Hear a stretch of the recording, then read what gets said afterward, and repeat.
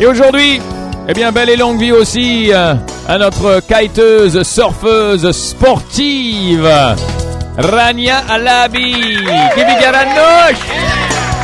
Rania Halabi. I'm going to say it in English because she's probably going to get that podcast. I don't know if she's up already. Rania Halabi, who's working very hard to be a successful woman. Well, meanwhile, she is a very successful sportswoman. And a lot of women have tried to get her out of the queen of kite surfers or surfing. But right now, she's all the way on the top. 34 years old!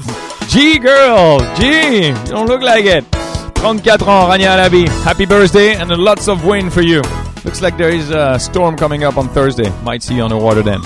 Gaëlle Chalita. Alors Gaëlle Chalita, elle a 14 ans. Et puis je me souviens quand elle est rentrée dans le monde des amis de fesses de Book, eh bien elle arrêtait pas de me dire comment ça va mon pote. Mon pote. Elle m'appelait mon pote tout le temps. Je disais mais c'est qui ça? C'est qui se permet de m'appeler mon pote comme ça? Ben voilà, c'était Gaëlle. Gaëlle Chalita, ma pote. Voilà, alors ma pote, joyeux anniversaire à toi. 14 belles années, c'est génial. Nizar El Hamar, 28 ans pour Nizar aujourd'hui. Oh bah ça va, c'est le bel âge ça quand même, hein. 28 ans, ahlan ou sahlan. Waouh. Allez, il travaille à McCann Erickson. C'est là que tu travailles? Mr. Coca-Cola, you're a brand guy. Nizar El Hamar, le Superman du jour. Ah ouais, avec son beau t-shirt. Maya Farral. Qui vit Maya? Monsieur le Hall. Va à l'université Saint-Joseph ou ex-université Saint-Joseph. On va aller. Allez, plein de belles choses, plein de feux d'artifice et plein de bonne humeur pour Maya, 32 ans, ex-Saint-Joseph Université. Ouais, ex. Maya, bon anniversaire. Béatrice Marlier.